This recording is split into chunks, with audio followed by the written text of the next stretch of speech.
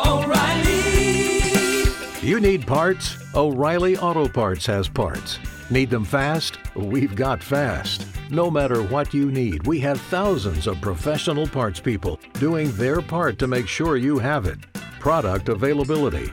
Just one part that makes O'Reilly stand apart. The professional parts people. O'Reilly Auto Parts. Hello everyone, it's Fraser here, and before we get into this week's Spike podcast, I just wanted to let you know that Brendan O'Neill's new book, A Heretic's Manifesto, is back in stock on Amazon. Amazon had a little bit of a glitch there, but that is now fixed. So if you had tried to buy the book and weren't able to, now you should be able to do so. Also, if you want to get a hold of a signed copy of the book, our special offer is still running. If you donate £50 or more to Spiked, you can get your hands on a signed copy for free, and it will be delivered straight to your door while stocks last. To donate your £50 and to get a hold of your signed copy of A Heretic's Manifesto, just go to spiked-online.com/donate. That's spiked-online.com/donate. And also, we'll throw in a year's access to Spiked supporters. That's our online donor community, which comes with all kinds of other brilliant perks, just as a way of saying thank you. Thanks for listening, and now on to the show. Hello, and welcome to the Spiked podcast. I'm Fraser Myers, and joining me again in the studio, we have Spiked's editor, Tom Slater. Hello. And down the line, we have an extra special guest, the author of Values, Voice and Virtue. It's Matthew Goodwin. Great to be with you. Coming up on today's show, we'll be talking about the downfall of Boris Johnson, the arraignment of Donald Trump, and the arrest of Nicola Sturgeon. So it's been a momentous week or so in politics on both sides of the Atlantic. In fact, we've seen pretty much the downfall of Boris Johnson. He's resigned as an MP ahead of this Privileges Committee report, which has come out today, the day we're recording it. Mm-hmm. I mean, it's incredibly damning. We'll get into that in a little bit. Donald Trump has appeared in a Miami courthouse, becomes the first former US president to be charged with a federal crime. And Nicola Sturgeon, north of the border here, has been arrested over the SNP's party finances scandal. She's been released without charge. Tom, let's talk a bit about this Privileges Committee report, because that's what's generating all the excitement today. I mean, what's your reaction to it? I can't help but feel that this is just the kind of last flourish of the years-long campaign now to get rid of Boris Johnson. I know saying that makes you some sort of crazy conspiracy theorist as far as the mainstream media are concerned, or some Boris booster, of which I'm neither, as it happens. But at the same time, when you take a step back from all of the discussion, when you look at what is being alleged and what punishments are being meted out against him, you can't help but wonder if everyone has just gone a bit mad, has just gone a little bit carried away with themselves. So I should say this particular report, obviously alleging that he misled Parliament, also impugned the Privileges Committee, that he kind of therefore deserves an incredibly weighty sentence. They suggested that if he had still been in Parliament, they would have suggested a 90-day suspension, as well as rescinding his kind of post-Westminster MP's pass that he would otherwise be entitled to. On the question of specifically, did he mislead Parliament over lockdown and over the Downing Street parties? Obviously, you can, unless you can look inside his soul, you can never actually be sure. But I think that you can either say that he lied or was painfully deluded. The idea that these things were going on and he thought everything was on the up and up stretches credibility, to say the least. It's like with the lockdown breaches, you know, despite the fact that Partygate turned into such a circus, no one would deny that Boris Johnson and many people in Number 10 broke lockdown rules, and that is a genuine scandal. Yeah. The question is the weight that's been given to it, the hysteria that's surrounded it, the treatment of him as if he's been found guilty of serious corruption charges, the frankly slightly naive sort of commentary, which is to suggest he might be the first Prime Minister ever who has ever lied, either to Parliament or to the broader public. He's certainly the first one to be caught out, perhaps so spectacularly. So without wanting to sound cynical, it does just feel like, as flawed as Boris is, as banged to rights as he is in many respects, that this does feel like that final moment in a years-long campaign to get him out, and not to get him out of Westminster because his own constituents rendered a verdict on him, or even the broader public. It's because extra democratic means we used to dispense with. And I can't help but feel that this is just the final full stop at the end of all of that. Now, Matthew, I mean, whatever we might think of this kind of anti-Boris hysteria, you've written that actually it is still time to move on from Boris Johnson. You know, he's not our saviour. He's not the man we should look to if we want a populist government, for instance. Oh, well, absolutely. I mean, I'm completely and utterly bored of Boris land and the continuation of this obsession with Boris Johnson among our media class and indeed, I think, in our national conversation. I mean, if you look at what Boris Johnson actually did when he was Prime Minister, it was basically the opposite of what many people, including myself, would want to see from somebody who is genuinely reforming the system, who is genuinely trying to push through a much broader political realignment of the country, who might even have been able to step above left and right and do something really intellectually interesting in the country. And Boris Johnson consistently, in my view at least, has shown that he is incapable of doing that. And the fact that we are still talking about Boris Johnson to such a degree in this country, I think reflects, in my view at least, just how insular and how weak our national discussion has become. I mean, if you look at all of the interesting conservatives around the world today, none of them are in Britain. Yeah. Right? They're in America, they're in France, they're in Italy, they're in Sweden. And Boris is kind of a symbol of that, like the way in which the Conservative Party have checked out of these very interesting intellectual battles that are now raging on the right. What is the new economic policy? What is the relationship with the state? How should you push back radical progressivism? I mean, Boris has got nothing to say about those questions. And so all I would point out is that there is an enormous opportunity cost which comes with the Boris saga in Britain. And the opportunity cost is the far more interesting, intellectually salient and urgent debate that we should be having about how to carve out a much more meaningful, serious alternative to the broken politics in Westminster. And that's where, you know, what I've tried to say this week at least is it is time to move on from Boris Johnson, not talk about the comeback, not talk about what's next, not talk about where the Conservatives go. It is time to draw a line under this and move on and start thinking about who's next, what are the interesting ideas, and how can we reform Westminster. And Tom, it is worth dwelling a bit on some of the things that Boris squandered, that kind of golden opportunity of Brexit, of the 80-seat majority, winning over the Red Wall. Why did he fail so spectacularly? Well, I think there's so many different factors that are at play. I mean, we've talked a little bit about the very concerted campaign against him, but he shouldn't have been naive. Anyone who was trying to shake things up was always going to experience that kind of pushback. I think, especially when you're dealing with someone who really didn't like being disliked, he was almost particularly personally incapable of maybe kind of pushing in the direction that he might have pushed in. There's also the point in which I think both Boris fanboys and Boris haters make the same mistake, which is to treat him as a kind of unique, mercurial figure, someone who embodies, if not actually single-handedly brought about the kind of populist revolt of 2016 and of recent years. It's a much longer running process that we're talking about here. Obviously, Boris Johnson is not single-handedly responsible for the referendum result, although he was significant in it. Of course he was. Similarly, the 2019 general election victory was built on a much longer term trend where you had old Labour voters who were moving away from the Labour Party. The 2017 election result, whilst on the surface it didn't seem like that much had changed beyond Theresa May getting a humbling. She only picked up, I think it was 6 pro-Leave Labour seats. Beneath the surface, the ground was already shifting quite considerably. And Johnson incidentally went into 2019 not particularly popular. He was never as popular during the 2019 campaign as even Theresa May was during what was a dreadful campaign, if we remember all of that. So this is not to do down his significance. I think he'll rightfully take his place in history as the person who made sure Brexit got done, to coin a phrase. And I think no one can ever take that away from him. But at the same time, I think there's a tendency to think that when Boris goes, Brexit goes, as they say. When Boris goes, populism goes. They've personalised, the elites have personalised this particular threat because it's easier for them to deal with. It's also easier for them to dismiss. They can pretend that this guy just hypnotised the public rather than there being a much deeper revolt against the technocratic neoliberal establishment.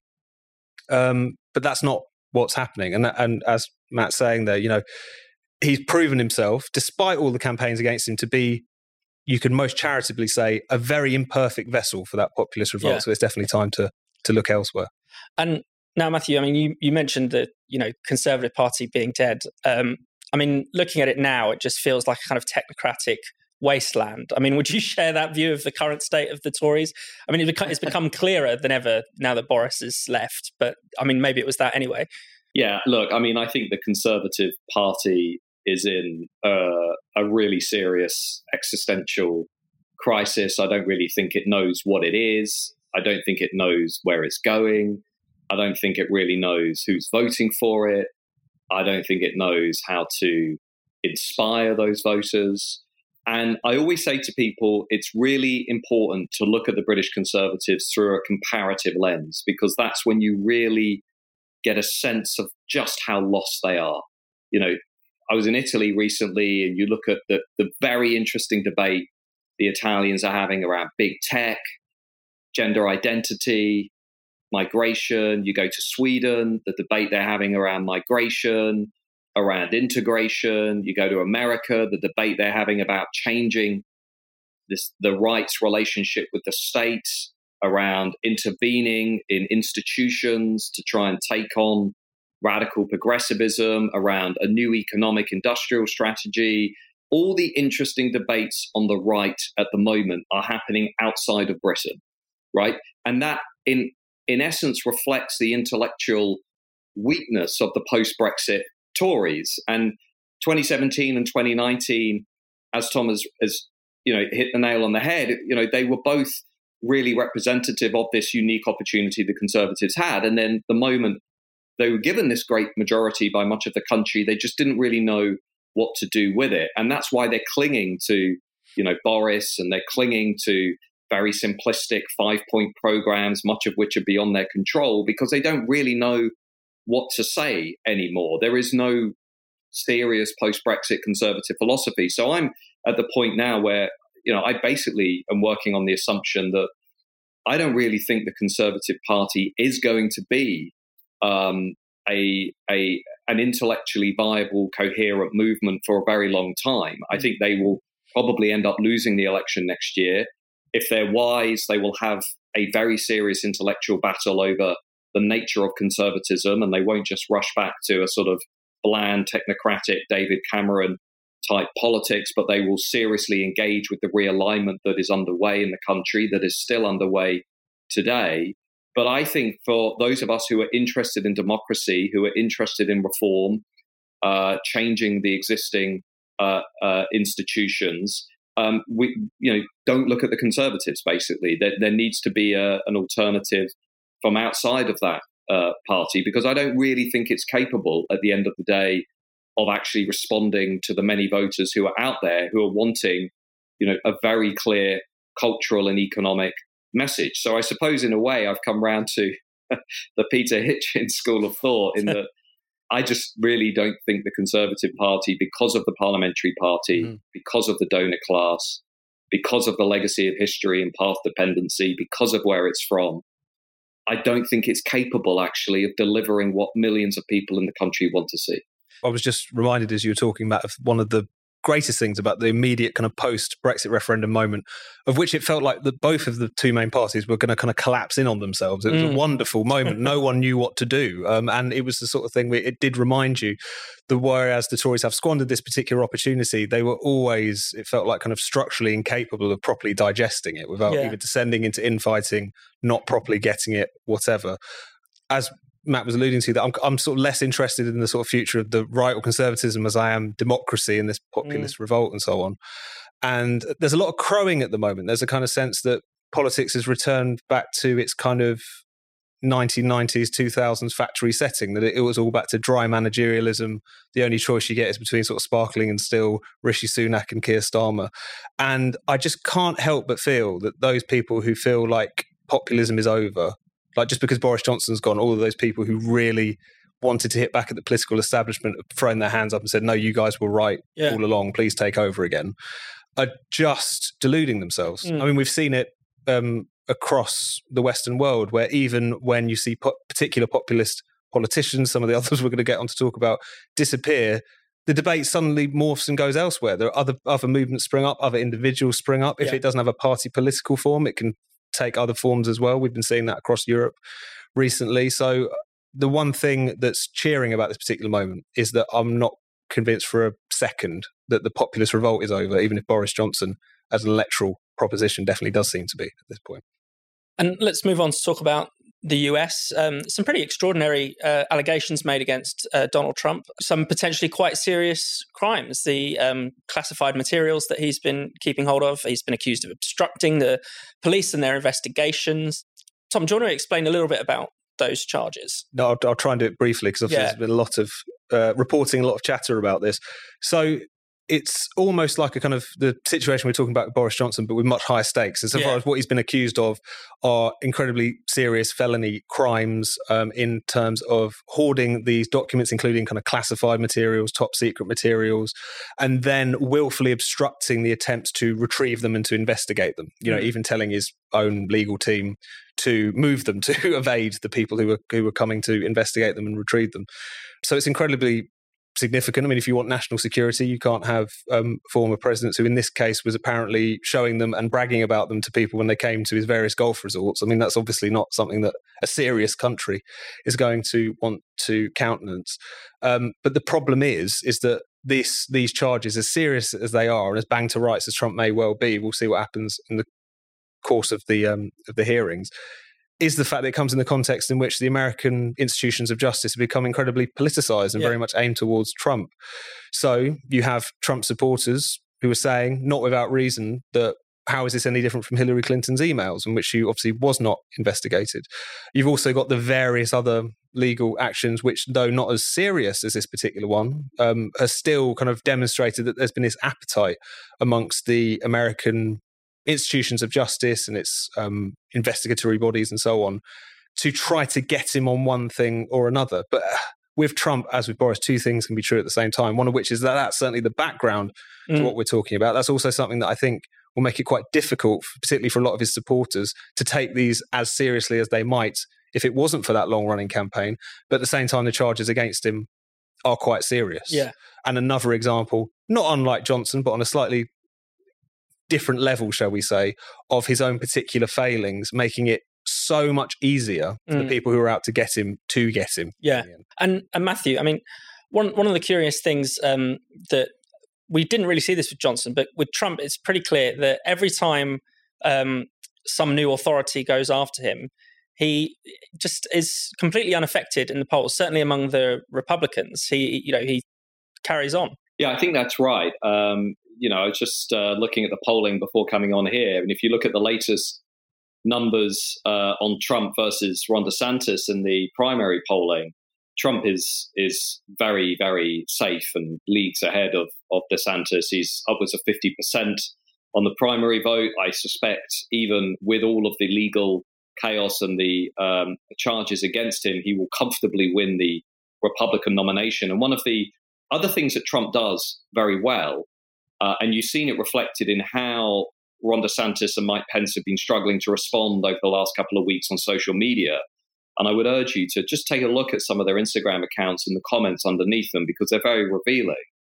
It's essentially what's happened is Trump has sucked the oxygen out of the room of this Republican nomination race. So, even Ron DeSantis, every time he posts, is bombarded by Trump supporters saying, you should have run in 28.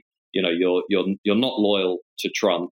This is all part of a sort of, deep state conspiracy, etc., to remove Trump. And so I think what we're going to see, and I'm happy to be wrong on this, but I suspect what we'll see is Trump basically galvanizing the diehard Republican base, winning the nomination comfortably.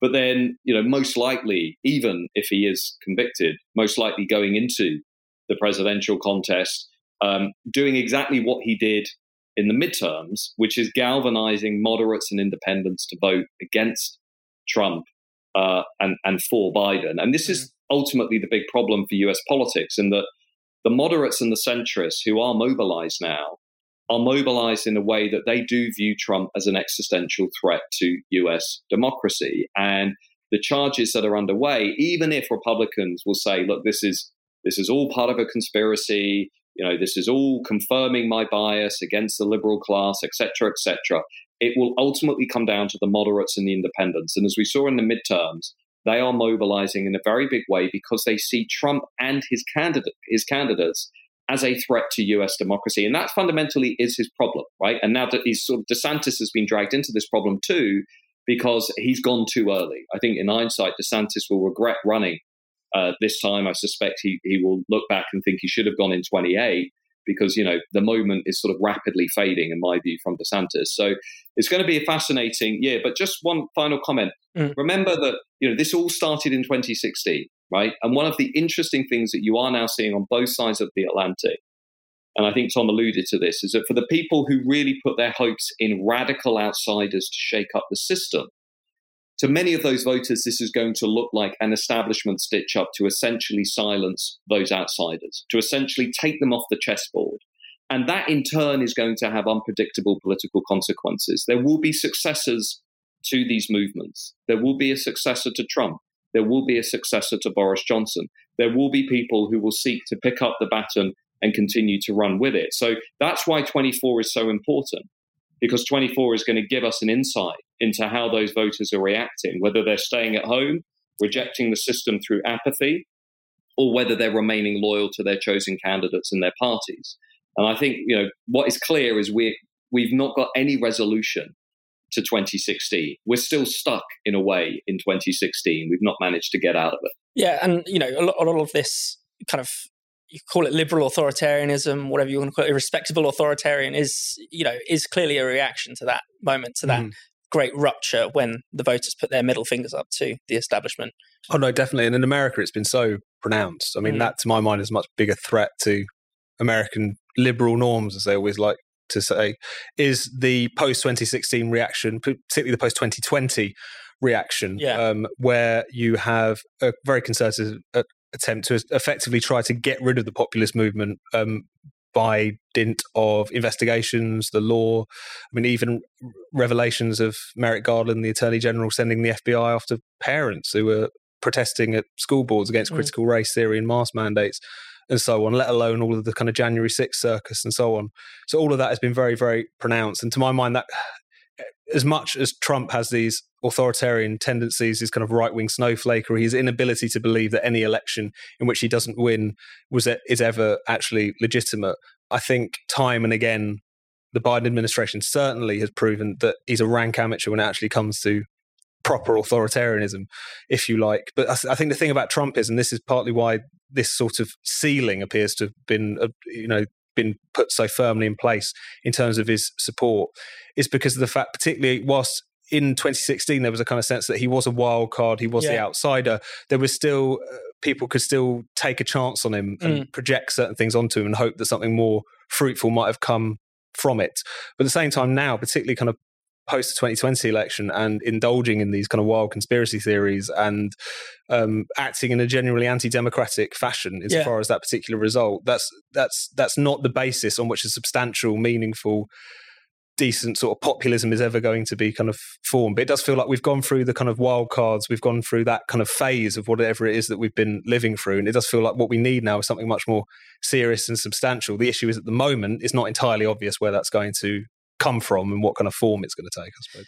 There's another thing that's changed, I think. If you look at Boris and Trump as the first wave of, populists in power that were trying to deliver on that rebellion, I think what they have realized is that it's not enough to put the radical ideas out there unless you reform the institutions. And I think if we were to look at the next 5 years, both in the US and the UK, I think the theme of institutional capture and reform is going to become much more pressing, right? It's going to become much more visible in our politics. And that will be reflected in, you can see it in the UK, in the debates around Dominic Raab, Suella Braverman, the treatment of Boris Johnson. You can see it in the US around many people who were in Trump 1, his first campaign, saying the problem they really were confronted with is once they got into office, they realized they couldn't really enact all of the things they wanted to enact because of these administrative layers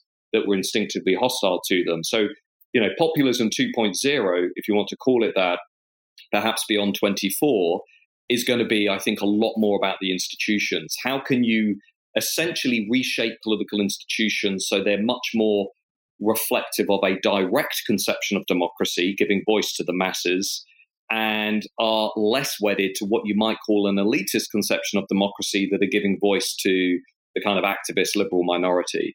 And you can see that in the growing discussion around schools, the growing discussion around universities, around media, around the representativeness of institutions. And I think that ultimately is where we're going to end up, is a much more vigorous debate about institutional capture and institutional reform.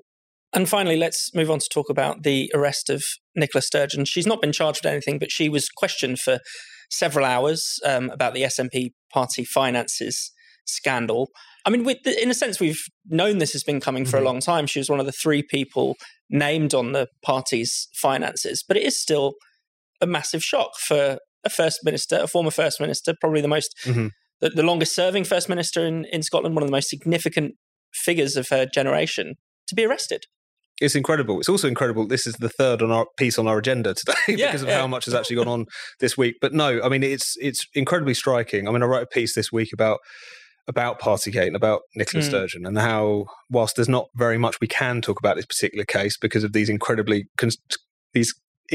stringent contempt of court laws, which we might get into, the fact that you do have the former leader of the SNP, this kind of fated figure, particularly by kind of centrist liberals for so long, always held up as the kind of antithesis of Boris Johnson, being arrested and then released as part of this investigation into finances, party finances. Meanwhile, the final act of Boris Johnson and the cake is finally bearing out. You do have to wonder what was probably the biggest scandal in the end. But yes, I mean, beyond the case that we can't talk about, what a spectacular fall from grace.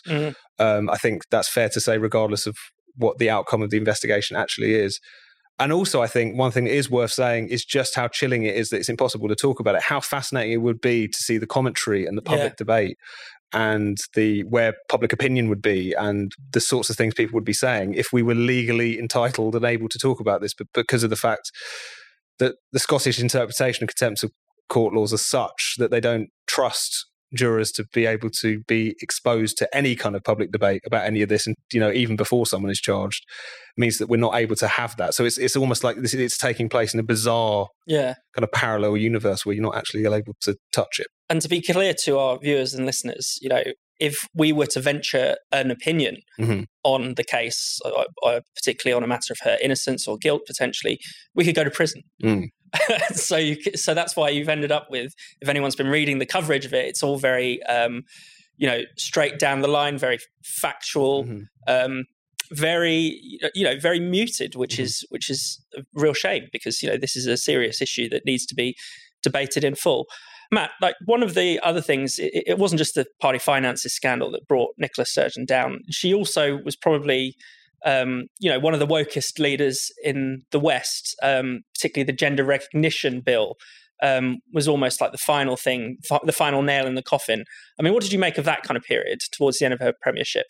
Yeah, I mean, I think it was very interesting. I mean, just on the gender recognition reform bill, I think that's a really nice example of when radical progressives push policies which reflect the ideology that they hold, but which really alienate much of the rest of the country. I mean, if you looked at the underlying idea for that piece of legislation, which is we should allow 16-year-olds to legally change their gender without medical supervision, and in a very quick period of time, very short period of time.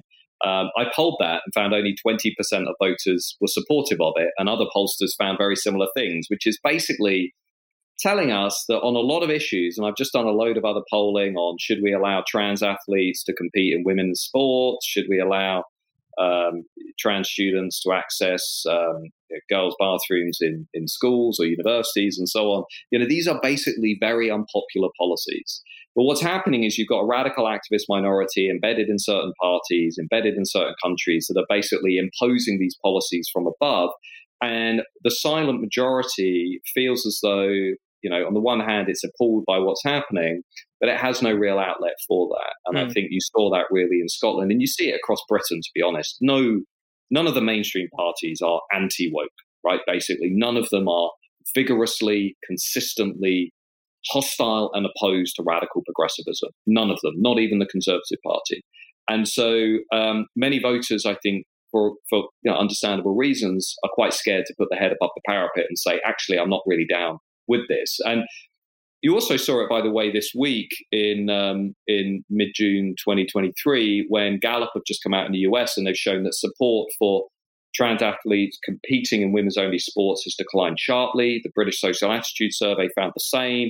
So the argument is actually being lost by the radical progressives. They're losing public support, but even still, politicians feel unable to step up and give that voice and to represent that in politics. And I think just the other thing about Scotland that I find interesting is, and I wrote about this in the Sunday Times a month or so ago, which is that if you take what's happening in Scotland as a whole, I think it really does point to the problems of really what happens with one-party dominance. When you have one party dominating the political system, and there were bizarre features in Scotland around, a wife-husband team essentially running the incumbent party, which was, nobody really picked up on that as being a unique, if not bizarre, feature of Scottish politics, but it was. And also, I think for many voters, they'll be looking at all of the events in Scotland with a real sense that this is just deeply hypocritical. On the one hand, we've had a party, a sort of cohort of politicians that have lectured the rest of the country about morality and behaviour in public office. And then on the other hand, there's a series of reports and stories in the press concerning, what will appear to many voters to be morally questionable behaviour. And I think that goes to show that many of the people who perhaps have claimed to be more morally worthy, more morally righteous than the rest of the political class often are no such thing at all. And finally, Tom, Humza Yousaf, perhaps his flailing around, is itself an indication of just how dominant Sturgeon and her family were at the top of Scottish politics. Yeah, Humza Yousaf, he makes Boris Johnson look like one of history's great statesmen, doesn't he, in terms of how he's actually handling all of this. Even this week, apparently he was telling MPs not to call on Nicola Sturgeon to be expelled from the party or suspended from the party, I should say.